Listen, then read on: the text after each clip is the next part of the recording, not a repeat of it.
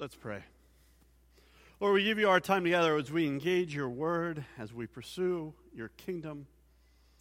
Lord, remove all obstacles in our hearts, in our lives, in our expectations, in our wants, in our desires, and even me as a presenter, Lord, that we can just hear your heart and your word straight for what it is, Lord. Thank you. Amen. Well, this morning we continue our series, Illustrate. And Illustrate is this series that we've been in, studying the parables of the kingdom that Jesus taught. And we're hoping to get some glimpses of what the kingdom of God is. And we've been saying that Illustrate is our Sunday morning series exploring the parables that Jesus used to illustrate for us the realities and the inbreaking of the kingdom of God so we can embody what life in the kingdom should look like. As we've been studying throughout this series, I have been defining the kingdom of God in this way, as the rule and reign of God manifesting itself in our everyday life. I think that's important for us to understand. And so I've been saying it twice each week, and I'm going to say it again. The kingdom of God is the rule and the reign of God manifesting itself in our everyday life. We, as followers of Jesus, know the reign of God and his manifestation in our world because we have the Holy Spirit. So we celebrate this morning that we are followers of Jesus who know his kingdom through the power of the Holy Spirit, and we are pushing in to know more of his kingdom through knowing more of the Holy Spirit. I invite you to open your Bible with me to Matthew 18:10 through 14. The last parables we've kind of looked at took place in Matthew 13, where Jesus was staying with some of his disciples in a house. And they kind of found the crowds were still following him, so he addressed them from a boat and looked over a cove. However, a lot has taken place since Matthew 13 to where Jesus begins to tell parables again, according to Matthew's narrative in Matthew 18. Jesus has traveled continually throughout the area, preaching, teaching, healing, and proclaiming what he calls the gospel of the kingdom. The authorities have started to kind of converge on Jesus, and John the Baptist has been beheaded. Additionally, the Pharisees have upped their game and really trying to trap Jesus with questions that they know there are no answers to. And anticipation grows at every corner as the crowds and the teachers begin to demand more and more of Jesus. And following Matthew's narrative, Jesus has just taken his disciples to the mountainside to pray, knowing that his time is coming. He's beginning to prepare them, and he enters the mountainside in prayer, and it's there again that we see God speak the same affirmation over him that he did at the beginning of his journey. This is my son, whom I am well pleased. Now, Peter witnesses that moment, and in it he sees that Jesus' face begins to catch some of God's glory, and we call this the transfiguration. It's a big funny word just to say that for a minute he was transformed in God's rule and reign as it manifested itself. He was transformed. He began to glow with the presence of God. However, they come down the mountainside. Jesus tells them to don't tell anyone about what you saw. And he continues to heal, to teach, and to talk about his looming death. His disciples, as Jesus is beginning to process this with him, do what they do best. They begin to argue about their favorite argument. Who's going to be the greatest? How do we be the greatest? What does it mean to be the greatest? So, as Jesus hears them, he picks up a small child. Luckily, there's no small children near me I can pick up right now. And he picks up a small child, and he kind of puts it in the midst of where they're sitting. Jesus is sitting with his disciples, and he kind of just picks up this kid. I imagine it's like a disciple's kid or something, and he picks it up and puts it in their midst. And he says, if you want to be the greatest in the kingdom, if you want to know what it means to be the greatest, you got to become like this. This is the model of what it means to be the greatest in the kingdom. And then he says, and let me tell you, if any of you would hurt one of these, least of these things in my kingdom, this thing that is the greatest in the kingdom, this child, if one of you would hurt this, the consequences are of the gravest for you. This is what's important to me, Jesus says. And then he goes on to tell them that, hey, you need to be careful about how you cause other people to sin, and your sin, that if something's causing you to sin, you should cut it off and just live to me fully on abandoned. Just surrender yourselves in living to me. And that's where we pick up this story, the context of Jesus telling this parable of the sheep. Now, to be fair, Luke, another follower of Jesus, also records this parable. He also tells the parable of the sheep. And it's his story that we tend to read more than not. But there's some completely different pieces to it. The gist is the same, but if we would hold them comparatively, there is a lot of difference between the two of them. Most likely, it's my belief and many others that Jesus told this same parable many times to alliterate the same point, but to different means. So we find differences in Luke's account than Matthew's account because Jesus is using the parable to talk about what it means to be focused on the marginalized here, where in Luke's account he's talking more about what it means to pursue after people and experience the Father's joy. This morning we focus, though, on Matthew's account. Jesus has just picked up a child and elevated him in the kingdom. Children were needy and of little importance in this time. They were to be seen but not heard. In that way, we might have even called them marginalized or despised. So remember that as the background to this story as we read from Matthew 18, 10 through 14. See that you do not despise one of these little ones, for I tell you that their angels in heaven always see the face of my Father in heaven. What do you think? If man owns 100 sheep, and one of them wanders away, will he not leave the 99 on the hills and go look for the one who has wandered off?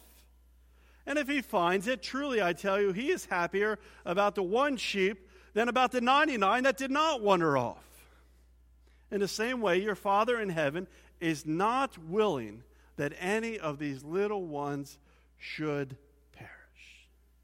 This story, this short parable Jesus talks about, as he picks up this child and goes into this story, he says, see that you do not despise one of these little ones. These things that you despise are marginalized in your culture. See, you don't do that, because it's them that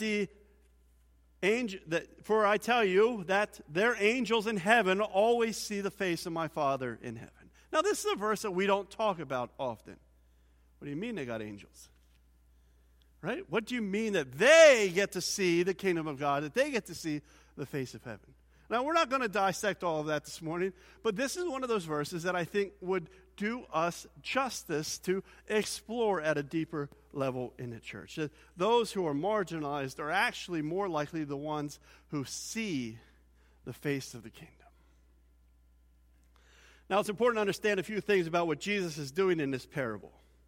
And for three of those, I'm going to turn to Klyne Snodgrass, who writes in his book, The Stories of Intent. Listen, shepherding, this is the first one, shepherding was a despised trade. In the whole world, you found no occupation more despised than the shepherd, who all his days walks about with his staff and his pouch. Yet David presumed to call the Holy One, blessed be he, as shepherd. So in the time of Jesus, there was no job that was more joked about or laughed about or looked down upon than shepherding. But it's in tension because David, this guy that every Jew looks at as kind of a hero, and he believes that when the Messiah comes back, he'll mirror David. David calls God, the coming Messiah, a shepherd. So it lives in this kind of tension. Secondly, besides the evidence of the New Testament, the Pharisee refusal to associate with sinners is reflected in various sayings. So we all know that Pharisees didn't like to hang out with people. They like to kind of stay holy and stay away from everyone. But that's not just something we know from Jesus' teaching. We actually know this to be true because at the time there are Jewish writings telling people to be this way. Listen to Mechilta Amalek, all right? Let a man never associate with a wicked person, not even for the purpose of bringing him near to the Torah. Well, that's a strong language. The Torah, the scriptures of their day. Jesus is kind of refuting this as he tells this story because at the time, Jewish people believed that they shouldn't even associate with somebody of lower stature, of somebody who is a sinner, even if they were trying to bring them back into the fold. You were supposed to avoid them. So Jesus begins to turn that kind of idea on his head as he told this story. And third, the thing I want to tell you about is the parable is to say this. That if we would kind of modernize what Jesus is saying through the parable, it's this. My association with sinners is like that of the circumstance of a shepherd recovering a lost sheep and happily rejoicing with friends over the recovery. Through this short parable, one that we tell our children, one we know so well, Jesus begins to turn all the culture around him on its head. Now, this is one of the most well-known parables of Jesus, and it's probably one of the simplest. It's just the story, a small story at that, of a shepherd who's lost a sheep, and he goes to look for it, he finds it, and he's happy. Now, as I said, at the time, shepherds were not looked upon as highly valuable to society. Neither were children. Do you see the correlation Jesus went into with this parable? Shepherds were overlooked, and children were often ignored. Shepherds were kind of the funny or slower members of society. Children were to be seen but not heard.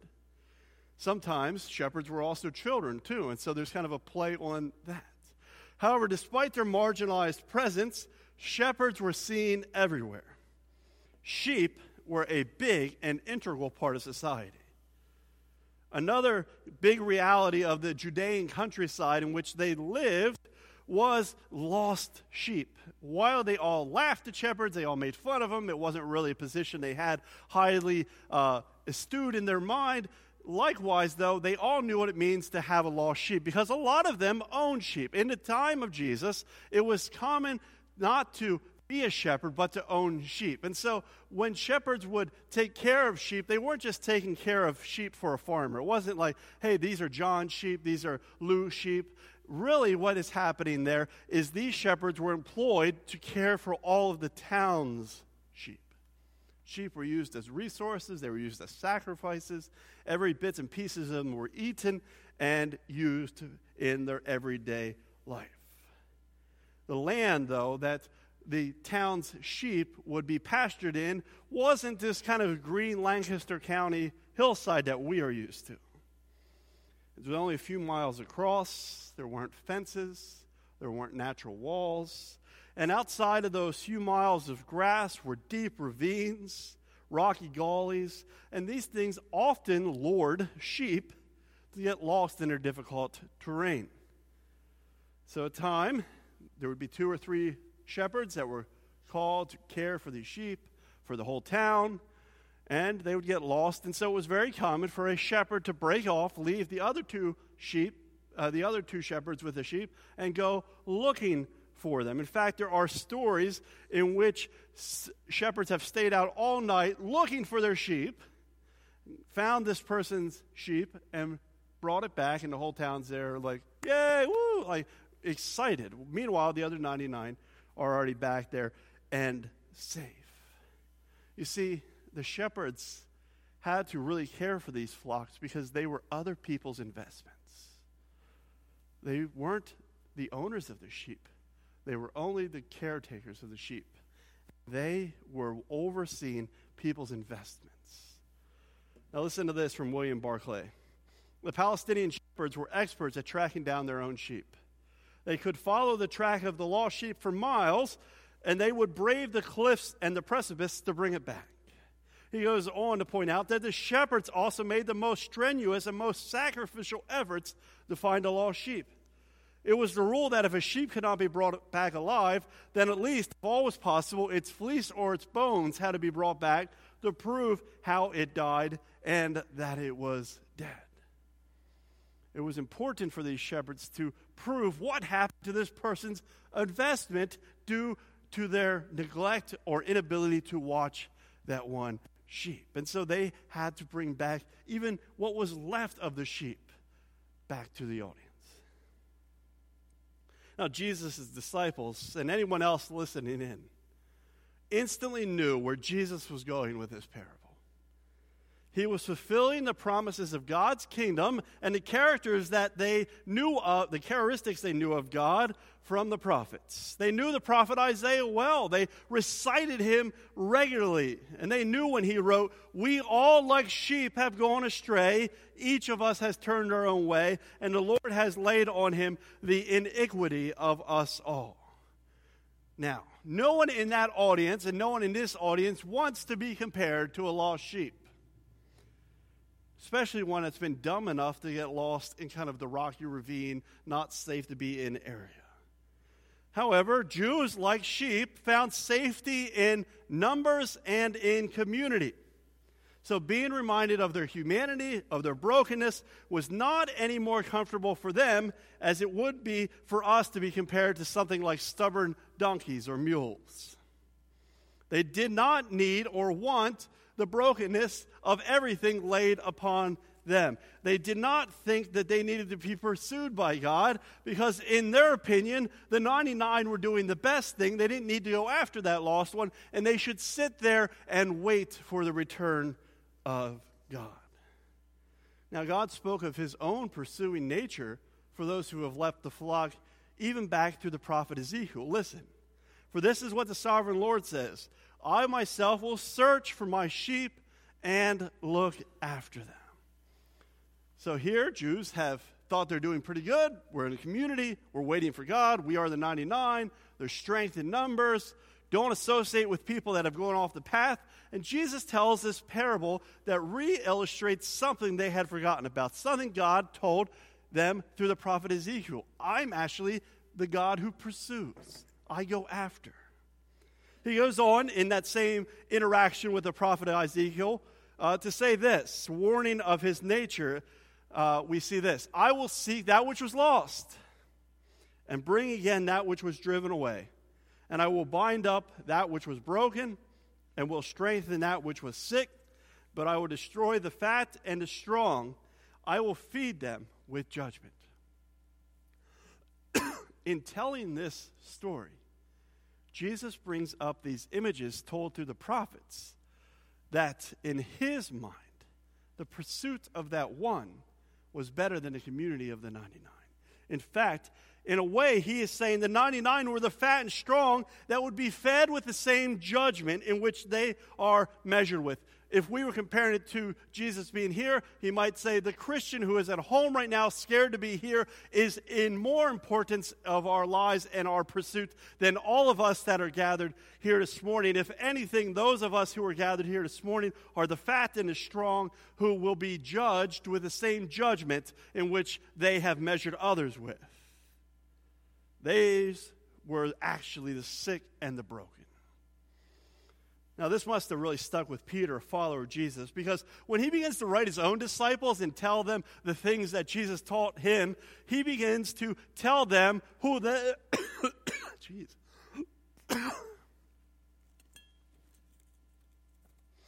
He begins to tell them who they are so that they will never lose sight of it and become this fat and strong 99. He says, "For you were like sheep going astray, but now you have returned to the shepherd and the overseer of your souls." For you were like sheep going astray. Don't forget that. Don't forget who you were. You were that sheep that God pursued. You were never the 99. Don't ever confuse yourself with that. Now, Jesus never intended sheep just to be rescued, but he also intended those sheep to be rescuers. They were never to remain consumers of the fold and become fat and strong. They were to mirror the shepherd himself and to pick up these same characteristics of God that they knew about as kingdom pursuers. Jesus calls the 12 to himself, and then he sends them out. Then Jesus calls the 70 to himself and sends them out. And he commands them as he leaves to go to the ends of the earth. Likewise, James, the brother of Jesus, gives the early church in which he oversaw and discipled a similar call. My brothers and sisters, James writes, if one of you should wander from the truth, we see the same kind of language as the sheep that wanders. If one of you should wander from the truth and someone should bring that person back, remember that whoever turns a sinner from the error of their way will save them from death and cover a multitude of sins. Jesus, his brother, James, says that it is important that we are invested in finding those sheep that have gone astray, to bring them back into reconciliation. Now, in this story, we see that maybe Jesus' most popular illustration, this was Jesus' most popular illustration of who God was and what his love looked like. This parable certainly teaches us a lot about the love of God. First, God's love is an individual love. It's a patient love. It's a seeking love. It's a love that rejoices over what others have ignored and overlooked. It's a love that protects by seeking and saving. It's a love that is more focused on what we don't have in our midst. In this story, we see that God is not content with the 99, and neither should we. God is not content with the 99. He wants everyone and everything. God does not take joy until the final sheep is gathered into the safety of his fold.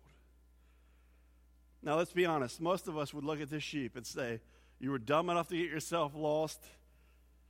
I'm not pursuing you. I'm not putting myself at risk for you. I mean, he or she did whatever they did to get out to that point. There's no way that it's my job to try to convince them. I'll just kind of sit back, and when they kind of decide that they've hit rock bottom and come back, then I'll welcome them or whatever. We'll do the whole prodigal son thing. We'll have a fellowship meal. But I'm not going out there in pursuit of them. But that's not Jesus' love. That's not how Jesus' kingdom works, and that's exactly why he is telling this parable. In this story, we see that God is not content with waiting for the sheep to come home. God sought after that person who most of us would have waited to come home. Oh, she'll figure it out when they hit rock bottom.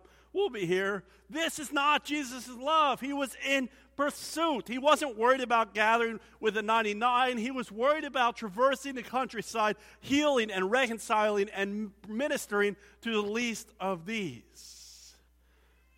Children always have that kind of view that whatever is not with us is better than what is. Right? Jesus picks up a child in the beginning of the story and puts it in the middle. It says, unless you become like this, you're not the greatest in my kingdom. In this story, Jesus went after what was lost, and he embraced it. And this is what Jesus' Jewish audience would have struggled with. This is what they couldn't get. This is a part of the story that would have offended their minds to reveal what was in their hearts. They understood rescuing someone else's sheep because it was an investment. You better get my sheep, shepherd. I understand that. I bought that sheep. You better not lose it. But they could not understand pursuing a stupid person. God would certainly not, in their belief, waste his time doing that. Except that's exactly what Jesus is telling them in his parable. Jesus compares himself to a well-known but despised occupation, and compared his kingdom to an open-bordered world where people can get in trouble, and he compares his kingdom to something that is in pursuit of people in the midst of that. Now, let's be honest. Our churches look more like the 99, the fold, the consuming fat and strong sheep, than the shepherd that we see Jesus talking about in this story. The sheep get measured by what they put out. Now listen to this. Our wars over worship, over dress, over traditions, and minor things are all 99 focused things. Right before Jesus tells this story, he tells them if anything causes them to stumble or someone else to stumble, they should cut it off and throw it out so that they will not find themselves damned to hell. Eternal separation from God. let our traditions, our minor things, our worship wars, our clothes, these debates we have with each other be damned to hell rather than us continue to be a consuming sheep of the 99. May we mirror the shepherd more than that of the strong and the fat 99 waiting for their judgment. The 99 love to gaze. They eat it up, but they take no initiative. There's no commitment.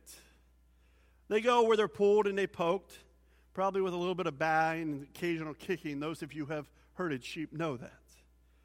But they take little meaning in their lives or initiative. I don't want to be that sheep.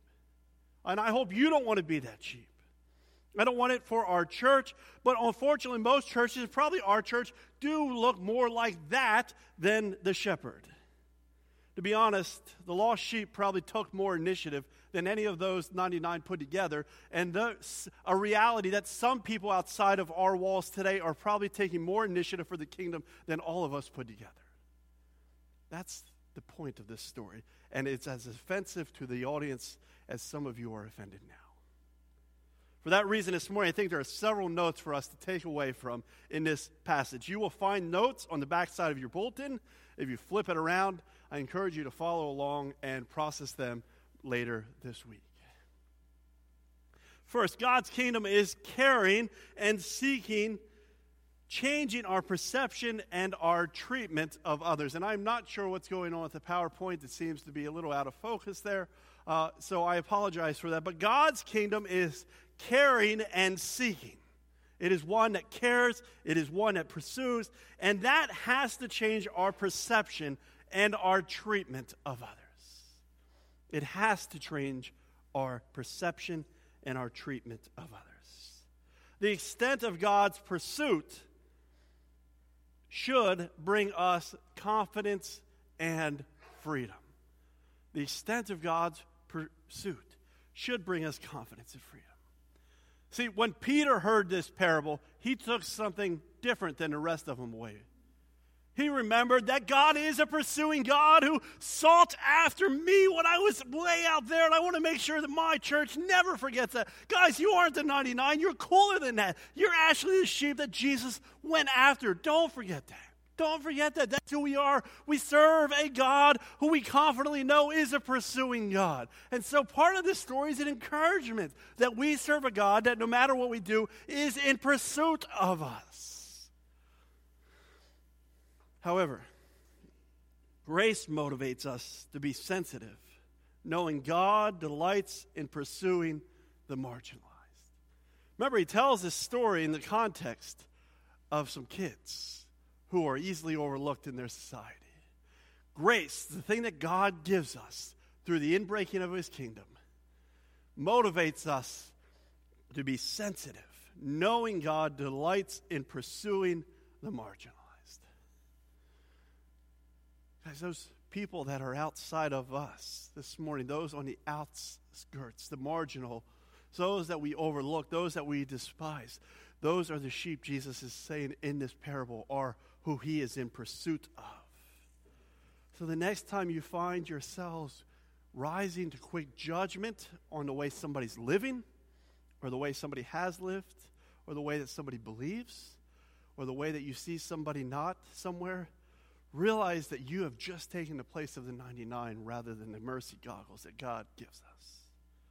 We are to look at those people as the sheep that are yet to be reconciled with so that delight can happen. These truths aren't abstract, but a transformation how we view ourselves, others, and our church lives. These truths aren't abstract. Of course, we know them abstractly. We know God loves us. We know God pursues us. We know he wants us to love those that are different than us. And we know he cares about the marginal. But do we really have a view that changes what we do? When these truths become more than abstract to us, they change the way we view ourselves. I am not healthy. I need a doctor. I need the Messiah. Right? It changes the way we view others. That person isn't sick. They just need reconciliation. It changes the way that we do church. Church isn't about consuming an experience. It isn't about gathering together. It's about being equipped to be part of God's mission in the world. If that is not why you're here for the wrong reason. If you are not here to find yourself being equipped to be out there, then it's pointless to be here. That's the point of the fold. And through our interactions, disobedient and insignificant must sense that God desires them. Through our interactions, the disobedient and the insignificant must sense that God desires them. Think about this with me for a minute. Think about the people in your neighborhood, those of you who have friends that are atheists or agnostic or a nun, a person who doesn't associate but it's kind of spiritual. Do they look at you and say, man, when I see Joe, I really know that even though I don't believe in his God, that I believe that his God would be in pursuit of me? How do people around us see you? Do they see you as somebody that is actually a taste of a kingdom that pursues and desires the disobedient and the insignificant? Because that's what this story is. The shepherd went after the disobedient and the insignificant. And like the child, he picked up that sheep in his arms, and it says, and he was moved to delight. Folks, that is what we are to be to others. We are to be moved to being delightful with others. Lastly, joy should find energy in our lives, though through intent that is more outward than inward. We get so hung up on perfecting the church experience. We get so hung up on perfecting kind of what it means to be a community. Oh, we can't be out in the neighborhood. Do we figure out how it means to be us ourselves? And we need to understand what it means to love each other before we can love others. These are Satan's lies. When we learn to be transformed, and the sad part is most of us haven't learned that yet. We're learning it. But when we have learned to be transformed by this story, by the intent of God's kingdom, we find ourselves way more worried about what's happening out there than what's happening in here. This becomes secondary. That becomes the mission. One of my favorite things to realize as we bring this to a close and as the worship team comes forward, that when shepherds would carry a staff, there was a hook, but there was also a pointy end. I think some of us this morning, as we hear this story, need that pointy end a little bit more than a hook. We need a reality that we need to be pushed out there in a new paradigm of thinking. And some of us maybe need to come in and rest for a while. And for those people, the shepherd is bringing the hook and bringing the sheep in. I think some of us this morning have probably realized that we have always been more inward focused than outward, and I invite you to confess that in his last song. I think maybe some of the fat and strong need to get lost again to remember who God is. And some of you need confidence in who you are, and I think this is my most important one for you to take away. I think there is some of you here this morning that look at the 99 sheep around you and think, I'm not enough. Because you see how perfect their lives look. They look great in community. And you look at them and you say, they have everything I want. They have something with God that I want. But that is not the point of this story, because they don't have something you don't have. Don't let Satan lie to you that you are not good enough. He's in pursuit of you, that one person who feels marginalized. He's in pursuit of you, that one person who feels despised or not enough. You are enough, and you don't have to live into being the 99 to be who God's created you to be. Begin with your outward focus today with confidence, because God is in pursuit.